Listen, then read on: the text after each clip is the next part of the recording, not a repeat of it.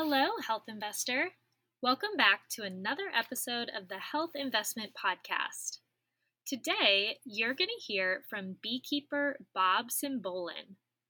Bob grew up in Toledo, Ohio, and graduated from the University of Toledo with a degree in business administration. In 1985, he took a job that moved his family to California, where they still live today. Bob is the owner of a business called Cymco Sales and Marketing, which sells products like china, silverware, and glassware to the food service industry. He's been in that industry for over 25 years, but one of his side interests is beekeeping. He started keeping bees in 2011 and harvests honey twice a year, which he sells and gifts to family and friends. Everyone loves his honey. In fact, he has more customers than honey to sell. In the episode, Bob shares the health benefits of honey, royal jelly, and propolis, why bees are critical to the health of the planet, some fascinating facts about queen bees, and more. Do me a favor. While you're listening, take a selfie, post it to social media, tag me at The Health Investment, and let me know your takeaways. I love seeing you in action and learning your favorite parts of each episode. All right, it's time to hear from Bob. Enjoy! Hi, I'm Brooke Simonson, certified nutrition coach and host of the Health Investment Podcast. Here's the thing, you deserve to feel amazing. But here's the other thing, there are so many confusing messages out there. Week after week, I'm going to share tips and practices that actually work for simple weight loss and sustainable wellness, because I want to help you get healthy for good, without any BS. When I'm not podcasting, I work with clients one-on-one, so visit the show notes to book your free consultation. And don't forget to leave a review so that others can become trim, energized, confident, BS-busting rock stars like you. Thanks for tuning in. Enjoy the episode.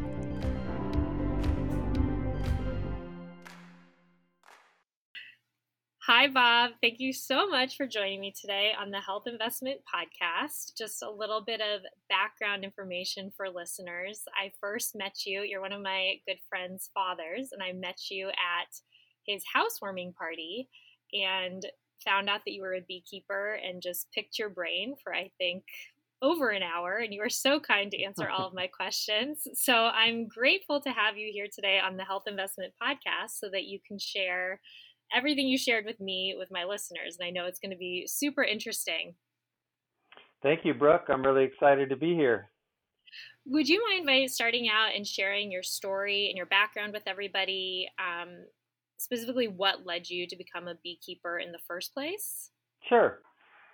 I grew up in Ohio, and I still go back there a couple times a year to visit family and friends. And on one of my trips back there, I visited a good friend of mine who lives out in the country. And while I was there, he wanted to show me what the latest addition to the farm was. And it turned out it was a beehive. So we stood and watched the hive entrance and the bees come and go. And he told me about all this delicious golden honey that they extracted and how they did it. And it brought back memories of being a kid and seeing those mysterious white boxes out in the field that my mother told me I couldn't go near or bother, which of course made them even more intriguing. And we stood there for a while, talked about it. And then when I got back to California, we had recently moved to a location that had a little bit more space to it, about 1.5 acres. And so I asked my wife what she would think of the idea of putting a couple of beehives out on our hill. And my wife, she married me, so she's a gamer. And she said, sure, I think it'd be interesting. I think it'd be fun. So I kind of forgot about it. I didn't really do anything more. And then lo and behold, for Christmas that year, Santa Claus brought me a startup beekeeping set. So I had a hive box, and I had a smoker, and I had a hive tool, and I had pretty much everything that you would need to start up as a beekeeper, except the bees. And so I did what a lot of people do when they don't know where to get something. I went online and searched how to get bees and bought a Beekeeping for Dummies book, found an apiary in Georgia that sells packages of bees and queens, and ordered my first package of bees.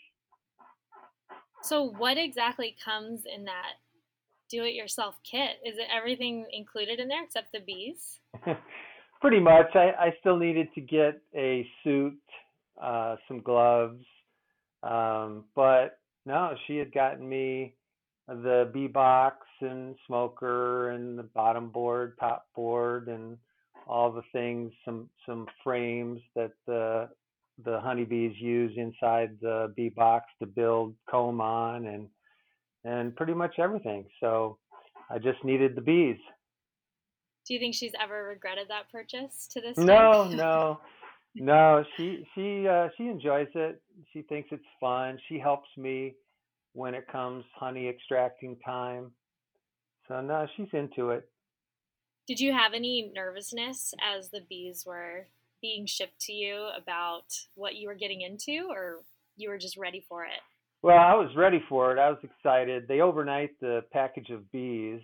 I didn't really know what to expect. I can still remember the UPS guy walking down my driveway with his arms stretched out in front of him, holding a wooden box that had a screen around it with the 3-pound package of bees. And he came up the driveway and he said, "I know they're alive because I can still hear them buzzing." Ah, And I took the bees from him. And in a 3-pound package of bees, there's roughly 12 to 13,000 bees and one queen. And I took the box that they were delivered in, and now I had to figure out how to get them into my bee box. So I put my suit on, and I put my veil on, and my heavy gloves, and my boots, and I didn't really know quite what to expect when I was going to open up this can of 12,000 bees to put them into my bee box. But I was ready for anything. So I slowly opened up the box and then took 3 giant steps back to wait to see what was going to happen. And lo and behold, slowly a few of the bees crawled up towards the opening, and they just kind of stopped, and they were looking around like, wow, we're not in Georgia anymore. So I quickly realized that they were as confused and unsure about what was going to happen and what was happening as I was. So I gently picked up the package of bees and shook them out into my bee box, and put the lid on, the bottom board on, put a feeder of sugar syrup on the hive box for them for food to get started, and put the queen in there with them. And I was a beekeeper. I think as you describe this, I've seen it in videos or something somewhere, but is it kind of, it's not like you open the box and they all just fly away. You can kind of just dump them in, right? They all just kind of stay. Right. Yeah. The bees are they have no home essentially. And so they're clustered together. They don't have anything to defend, so they're not aggressive at all. And so it's pretty easy process to shake the bees into a bee box and get them set up. So why are those bees not aggressive, but then a bee bothering you around your food or something is aggressive? Is it because it's defending, it wants that food or something? Well, there's a few reasons. Some bees are by nature more aggressive. I think everyone's heard of the Africanized honeybee, and that bee by nature is just much more aggressive than a typical European honeybee, which is what we have in the United States mostly. Um, and yes, bees will defend their home. So if you disturb their nest, then they have bees that are designated to defend the nest, and they will attack and come after you. But typically, if bees are foraging for food, so you see them on flowers, they aren't really interested in humans. And the only way you would usually get stung is if you happen to bump into one of them by accident. So a lot of times they'll fly and get stuck in somebody's hair or something like that, and they'll get stung. Or if you intentionally disturb them or kind of, try to chase them off, waving your arms, that kind of thing. I see. So it's really more we're the ones pissing them off. Pretty much. They really have no interest in people. They're really more interested in collecting nectar and pollen, and the only time they're going to be aggressive is if you're disturbing their nest. Yeah. So it's just, yeah. I mean, I don't love bees, but I do think that the calmer I am, and if you're just sitting there, they just kind of fly around you or even land on you and go away. It's not like they're aggressively trying to come sting you. Correct. But then everybody starts swinging at it, so then that's what really probably makes it mad. It can, yeah, that can cause it to get a little angry or kind of feel like it's being attacked. So when you have, let's say, people over to your home to eat outside or something, are there more bees around than usual because of your hives? Yes. I have right now 8 hives at my home, and a full strength, strong hive will have 50 to 60,000 bees in it. So 50,000 times 8 hives is a lot of bees. Yeah. So just by having that many bees so close, I just am going to have more bees at my house than typically other people are going to have at their house. But again, they're really, I notice them when they're foraging for food. And sometimes I also have a built-in pool, and that can be a little problematic. I see. What about your neighbors? How do they feel about the bees?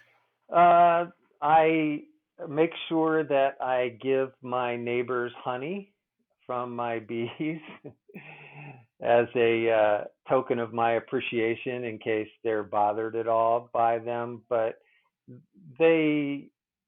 no one's ever told me that they have a problem with it. So it's not been a problem. And again, I live in an area where I have some space for the bees to operate in. How much honey do your bees produce?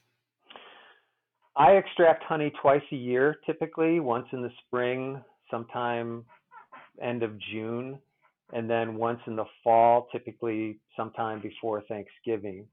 The spring harvest is the largest harvest.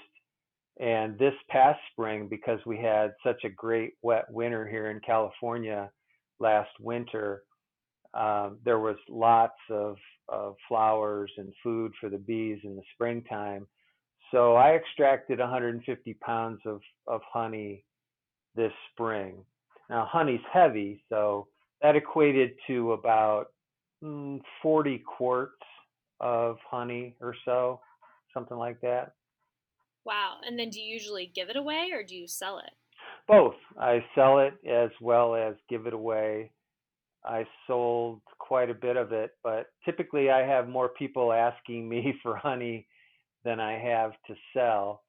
I give it away as gifts, and of course my family members all expect to receive their allotment of honey as well. Yeah, between the family members and the neighbors, you probably have very little left to sell after that. Right. I sell it in quart jars and 16-ounce or 1-pound squeeze bottles. So Oh, that's the wow. two types of containers that I sell. I sell the quarts for 20 and the 16-ounce squeeze bottles for 10. There's about 2.5 of the squeeze bottles in a quart jar, so the quarts are a better deal, if you will. And yeah, I've got people asking me all the time if I have any honey available for sale. It's delicious. Yeah, so when you harvest it, do you just pour it into the jars and that's it, or do you have to do anything to kind of make it edible?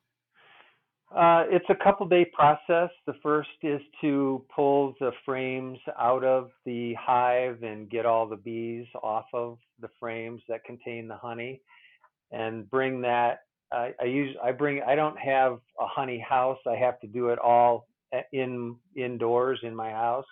So I bring it all inside, make sure all the bees are gone, and then I have a extractor. It's a round stainless steel metal tub with a motor on it that holds 4 frames, and the frames of honey have a wax cap over each cell that I take a hot knife and remove that wax cap off of the cell, exposing the honey, and then take that frame and put it into the extractor. And when the motor spins those frames, the honey flies out of the cells up against the walls of the extractor. It comes down and collects in the bottom of the extractor that has a valve on it. And I open the valve, the honey comes out. I put it through a strainer to remove wax and any bee parts or anything that's in there that I don't want, the larger pieces, if you will, and I put it in a 5-gallon food grade bucket. And after I do all of that, I then take a cheesecloth or a paint strainer cloth, something that's more fine, a finer strain, and I then strain it one more time through that to get any other remaining bits and pieces, usually little pieces of wax or what's left. And after I do that, then I um, bottle it into the quart jars and the 16-ounce jars, and it's good to go. Is that the time that the bees get most upset when you take their honey away? Is that the time you're most likely to get stung? Um, well, anytime you open the hive is a time when you can most likely get stung, just because you're disturbing the hive in general, and they don't really like that. So it's not that I'm removing the honey from the hive that it upsets them as much. It's just the fact that you're in there and you're pulling the hive apart and disturbing the hive that gets them upset. But I give them a little smoke to help calm them down, um, and I usually don't have too many problems. Oh, that's what the smoke is for, to calm them down? Well, the smoke interferes with their attack pheromone. If Oh. when a bee stings, it lets off a pheromone that basically tells all of her sisters to come here and sting as well.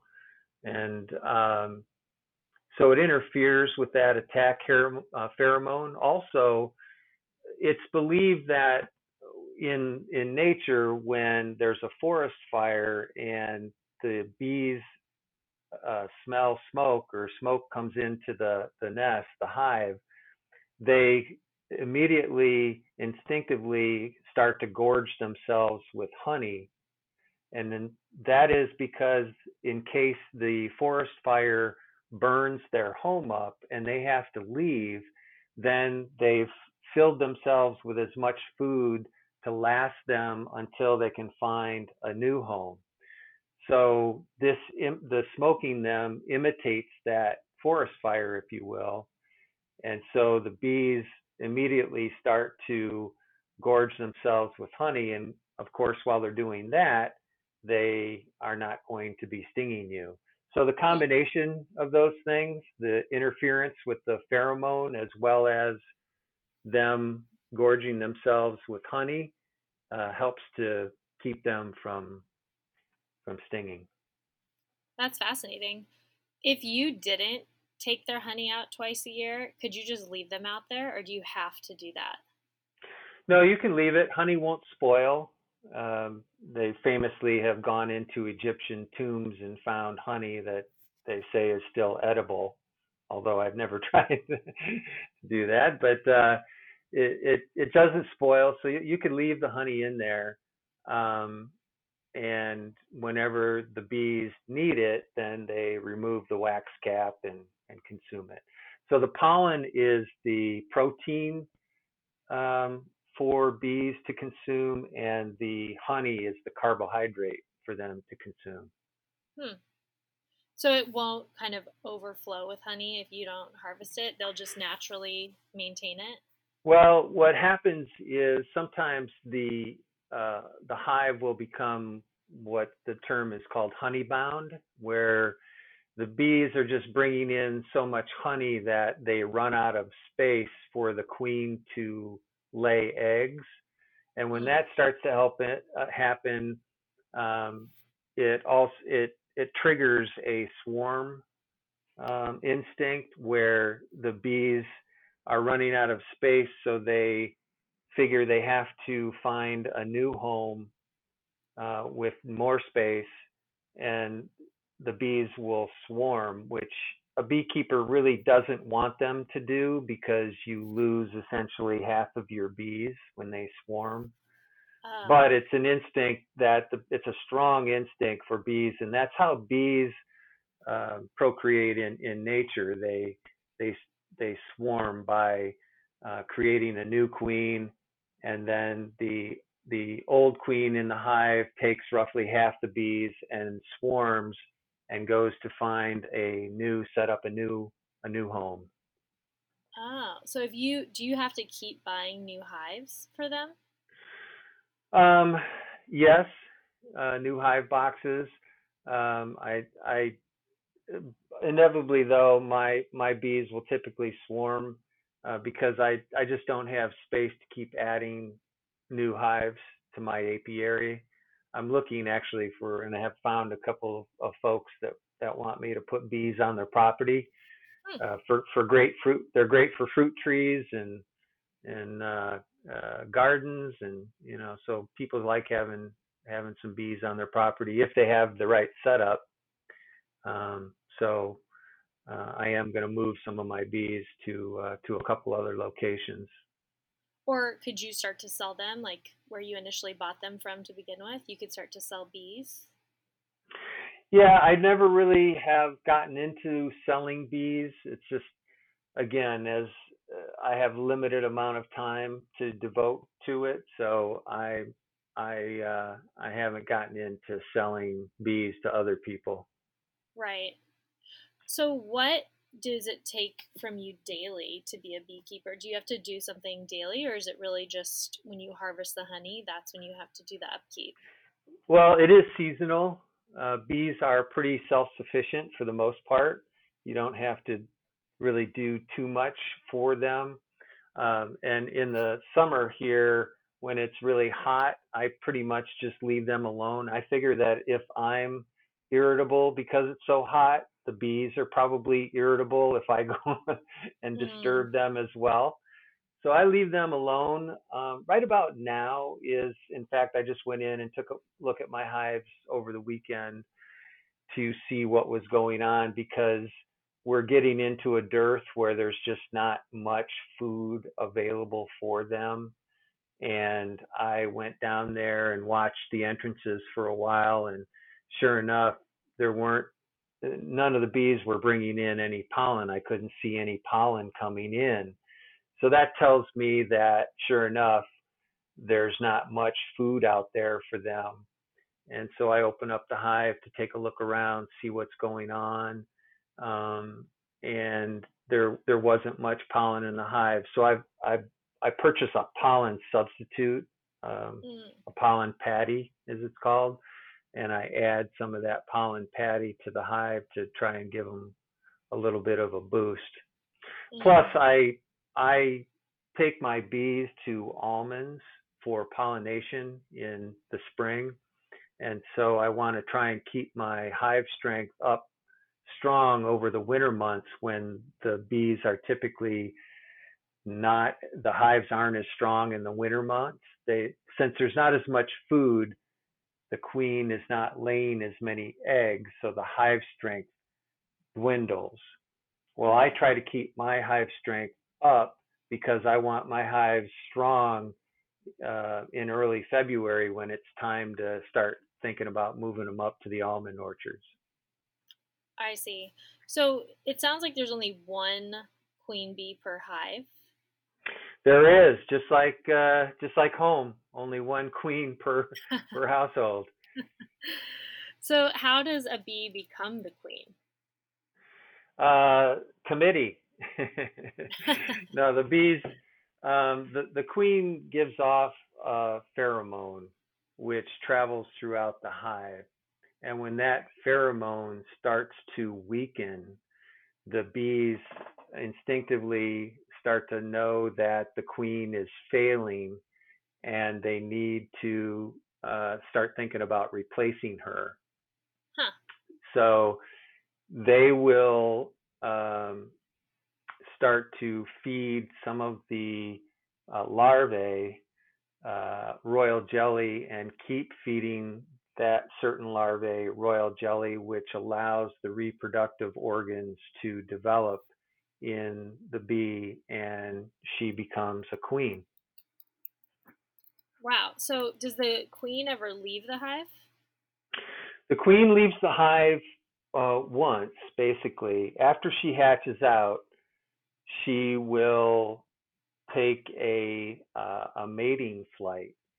So the hive will typically make 3 or 4 or multiple queen cells, and the first queen to hatch out after about 16 days is how long it takes for a queen to develop and hatch out.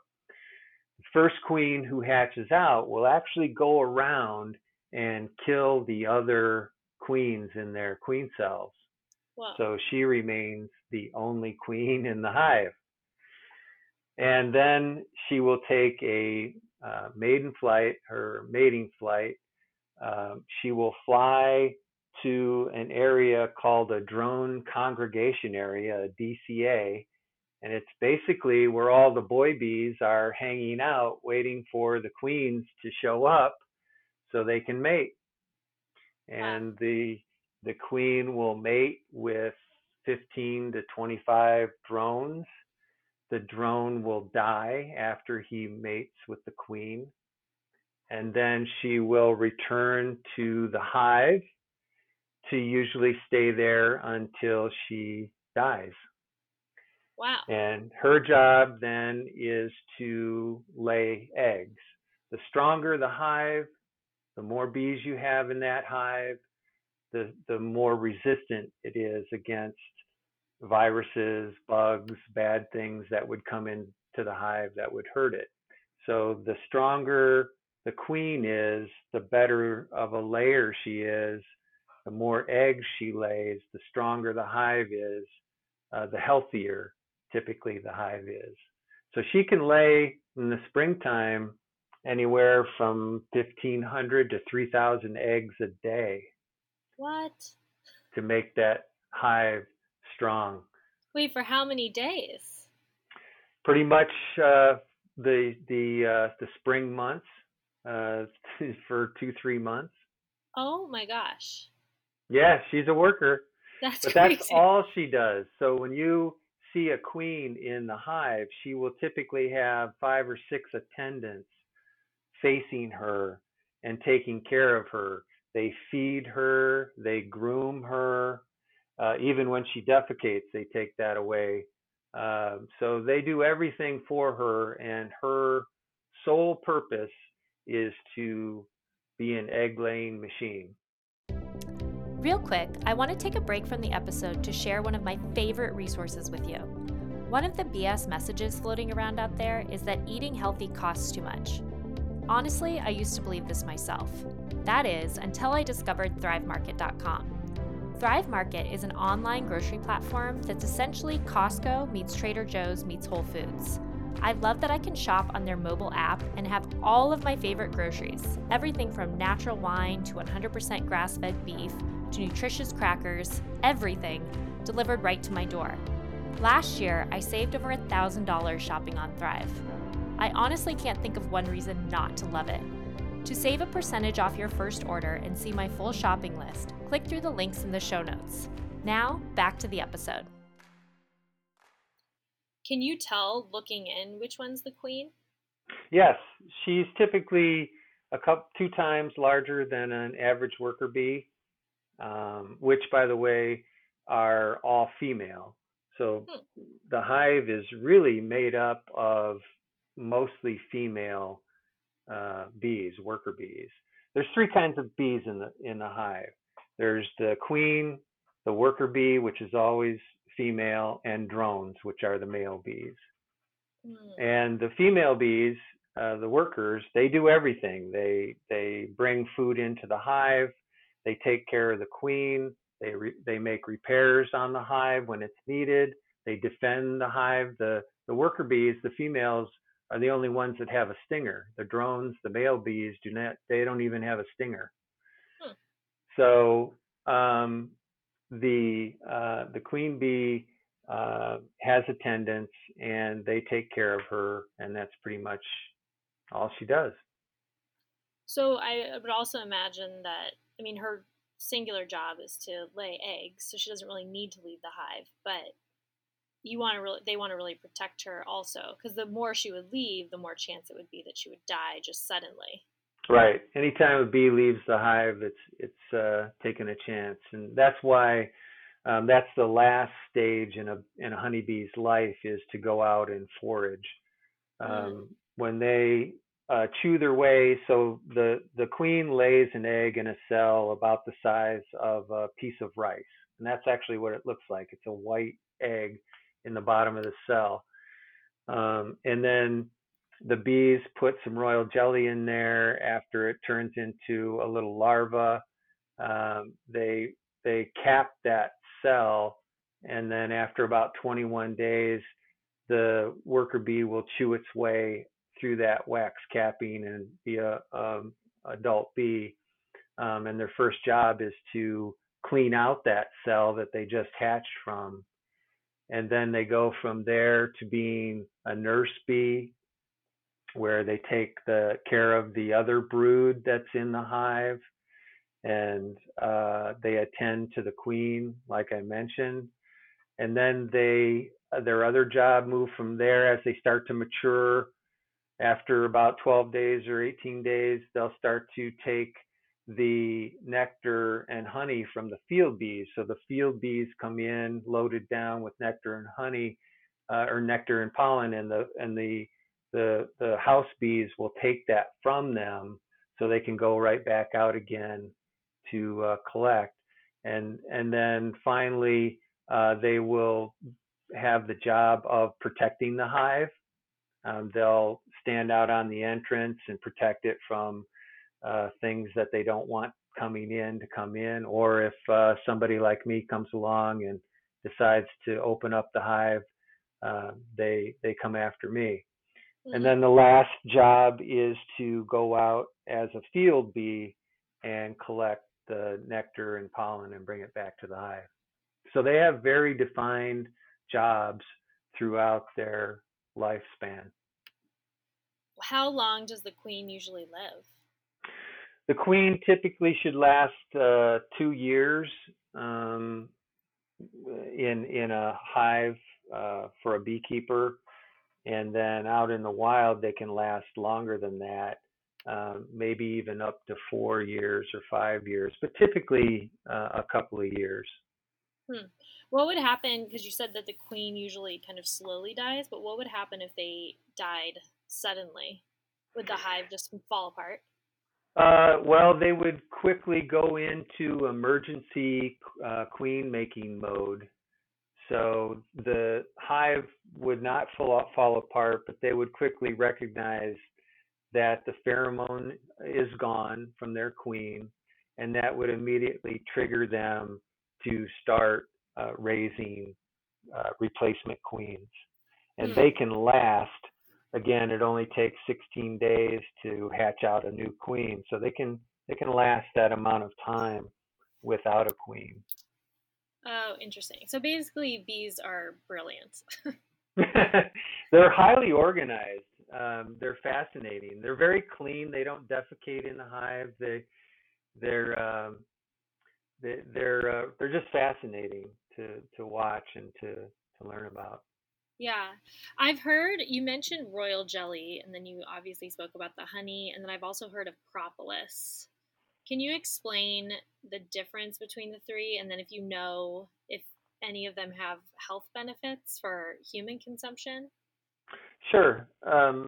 First, honey is something we're all familiar with, and it's amazing that it can actually have health benefits and still taste so good, unlike many things that Yeah.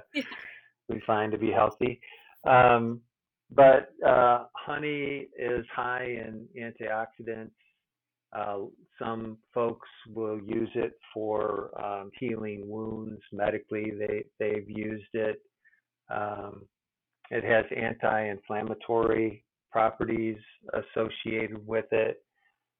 So it's a very healthy product. And I uh, there's two things that differentiate my honey from, say, a store-bought honey, and that is heating it, overheating it, and over filtering it. In commercial operations, and I visited one, um, they run the honey through all these processing tubes. Well, to make the honey run through these pipes essentially more quickly, they heat it up to a higher temperature. And then as it runs through these pipes, they filter it multiple times and they fine filter it. And what that unfortunately does is take out all the good things that honey naturally has to offer, the primarily the pollen and the different enzymes in it. And so then they bottle it. Well, I don't heat my honey, and I only filter it to take out some of the large pieces of honey or of pollen and wax. So it's much more healthy, and it's been used for a whole variety of things. Um, Propolis is interesting because it's like the honey's or the honeybee's duct tape. Mm. They use it to fix everything. It's very sticky, and it does have some health benefits. I have not used it for anything for health benefits wise, but I know it's beekeepers. It's tough to work with because it's super sticky. It just glues everything together. But I try not to remove it because um, the bees use it inside the hive quite a bit. And then royal jelly is something that the is fed to the larvae, to the young bees. It's food for them. It's kind of a white milky substance that they secrete from glands in their head actually. Usually worker bees are only fed royal jelly for 3 days, but when it comes to making a queen, they continue to feed the queen that royal jelly, and that helps to, like I said, allow those reproductive organs to develop in the queen. Interesting. So do you harvest the royal jelly or just the honey? Just the honey. Okay. Because I know that I've seen at farmers markets and things, people will sell honey and royal jelly and propolis. But does that Right. kind of take away, is that kind of bad to take that away from the bees? I don't think so, as long as you're managing it properly. Oh, okay. I have not done it only because there's more involved. It takes more time and effort, and I've got my hands full just with the honey. Right, right, I'm sure. So, the propolis, I think I read somewhere, it almost also can be like the bee's antibiotic. Have you heard about that? Yes, it can be, and it's been used throughout history for health benefits and an antibiotic. Um, so yeah, it does. I don't know exactly how the bees use it that way. I've only seen them use it for blocking up any kind of holes in the hive or for basic hive repair. Like I said, Mm, a duct tape. yeah, right. That's interesting. So to get the highest quality honey, it sounds like store-bought honey, unless you're at maybe a specialty store where you know it's straight from the hives or something, it's best to get the least processed, not heat treated honey to get the most health benefits. Correct. Okay, interesting. So maybe like a farmer's market or again a specialty market or something like that. Right. Exactly.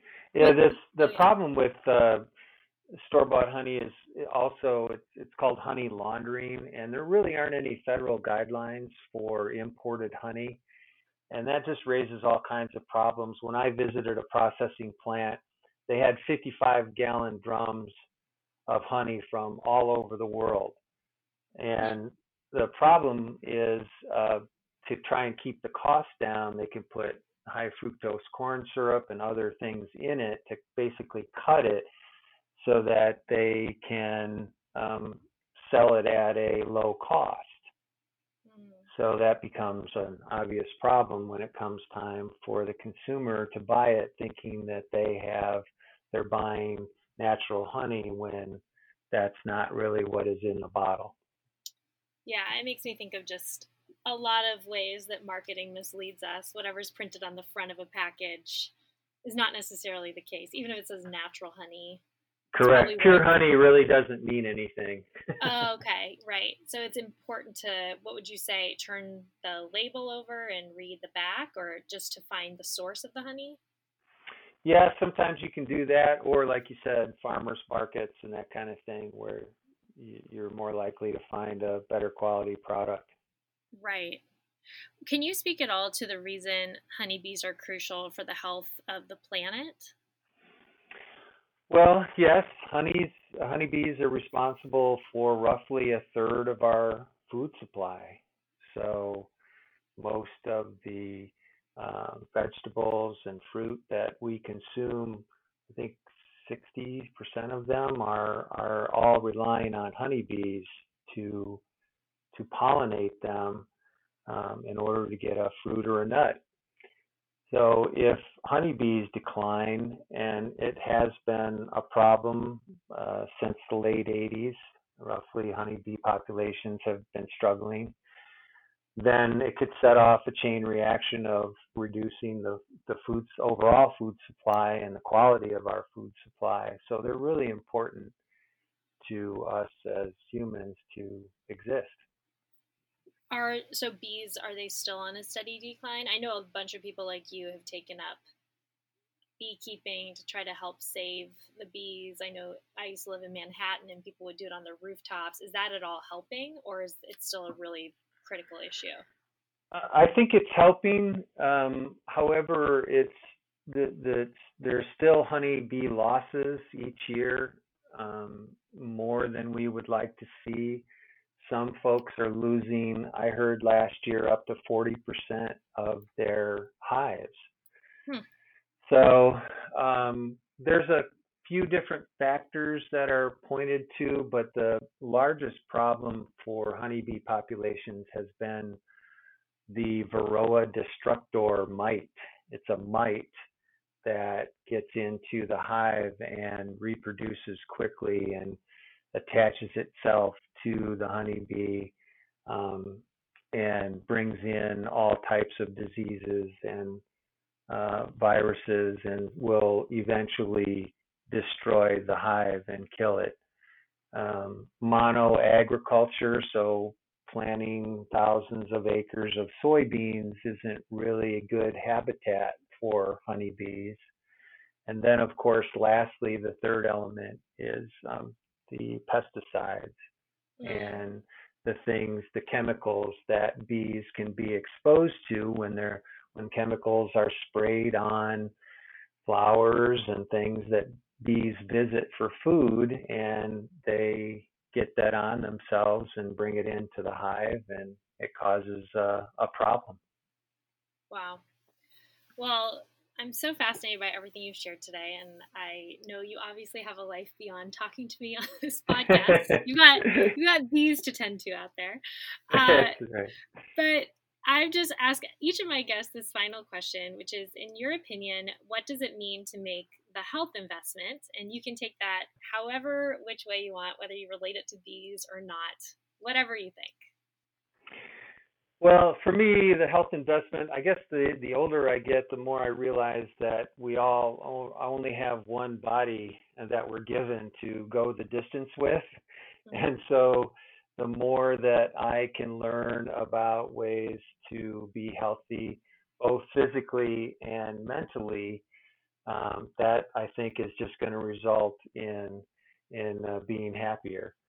And so to me, it's worth the investment to learn about things like through your podcast, as well as hobbies like beekeeping, where I can get involved with something that keeps me close to nature, as well as consume a product that is good for me.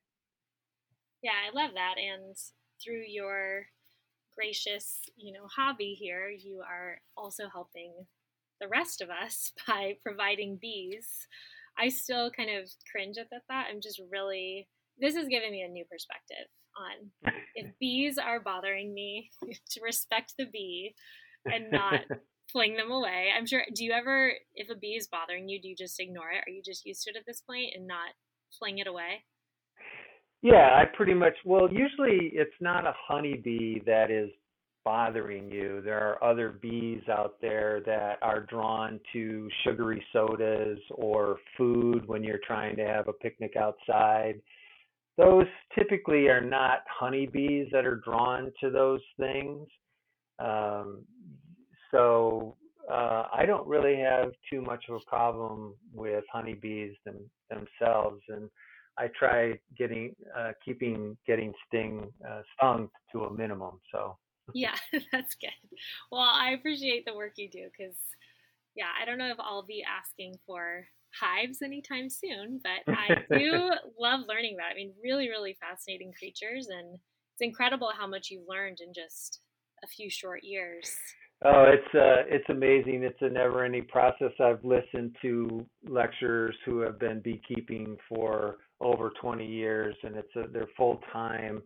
They study it, and they are still learning new things all the time. So I just look at someone who's been at it that long and full time, and I just say, wow, there's just so much more to learn. Right, and I love how you speak to that too. Of it's important to not only keep your body in good shape, but also your mind, and how cool to have this really interesting thing that you can keep learning more and more about, and challenging your mind. What a cool hobby. I love it. Well, thank you. I do too. Yeah. Well, so if listeners are interested in finding you and following you, are you active on any website or social media? I'm active on Instagram and Facebook somewhat. My email address, bobsim@gmail, is probably the best way to get a hold of me. Oh, okay. So Bob Sim, and then what is your Instagram and Facebook? Bob Sim, same thing. Oh, okay. Great. Well, I'll put links to all of those in the show notes. So if anybody's interested in reaching out to you, I don't know, what if somebody wants to buy your honey? What would your response be? There's not enough. Yeah, probably find someone local to you to supply it to you. Well, probably that sounds be good. The best bet. Yeah, that's great. Well, thanks so much for sharing your time and for joining me today, and just for sharing all of your knowledge. I learned a ton and had a great time. Well, thank you, Brooke. So did I. Well, that's all for today. Before the next episode drops, I'd love to chat with you one-on-one about the BS messages and methods currently holding you back. You deserve simple weight loss and sustainable wellness, so let's figure out how to make both happen. To book your free consultation, click through the link in the show notes. Again, thank you so much for listening to this episode of the Health Investment Podcast. See you next week. All content in this podcast was created for general informational purposes only by a non-physician. None of the content should serve as a substitute for professional medical advice, treatment, or diagnosis. Always consult a qualified health provider with any questions regarding a medical condition and before making changes to your diet, lifestyle, and/or exercise programs. Do not disregard any professional medical advice you have received or postpone seeking such advice because of something you heard on this podcast.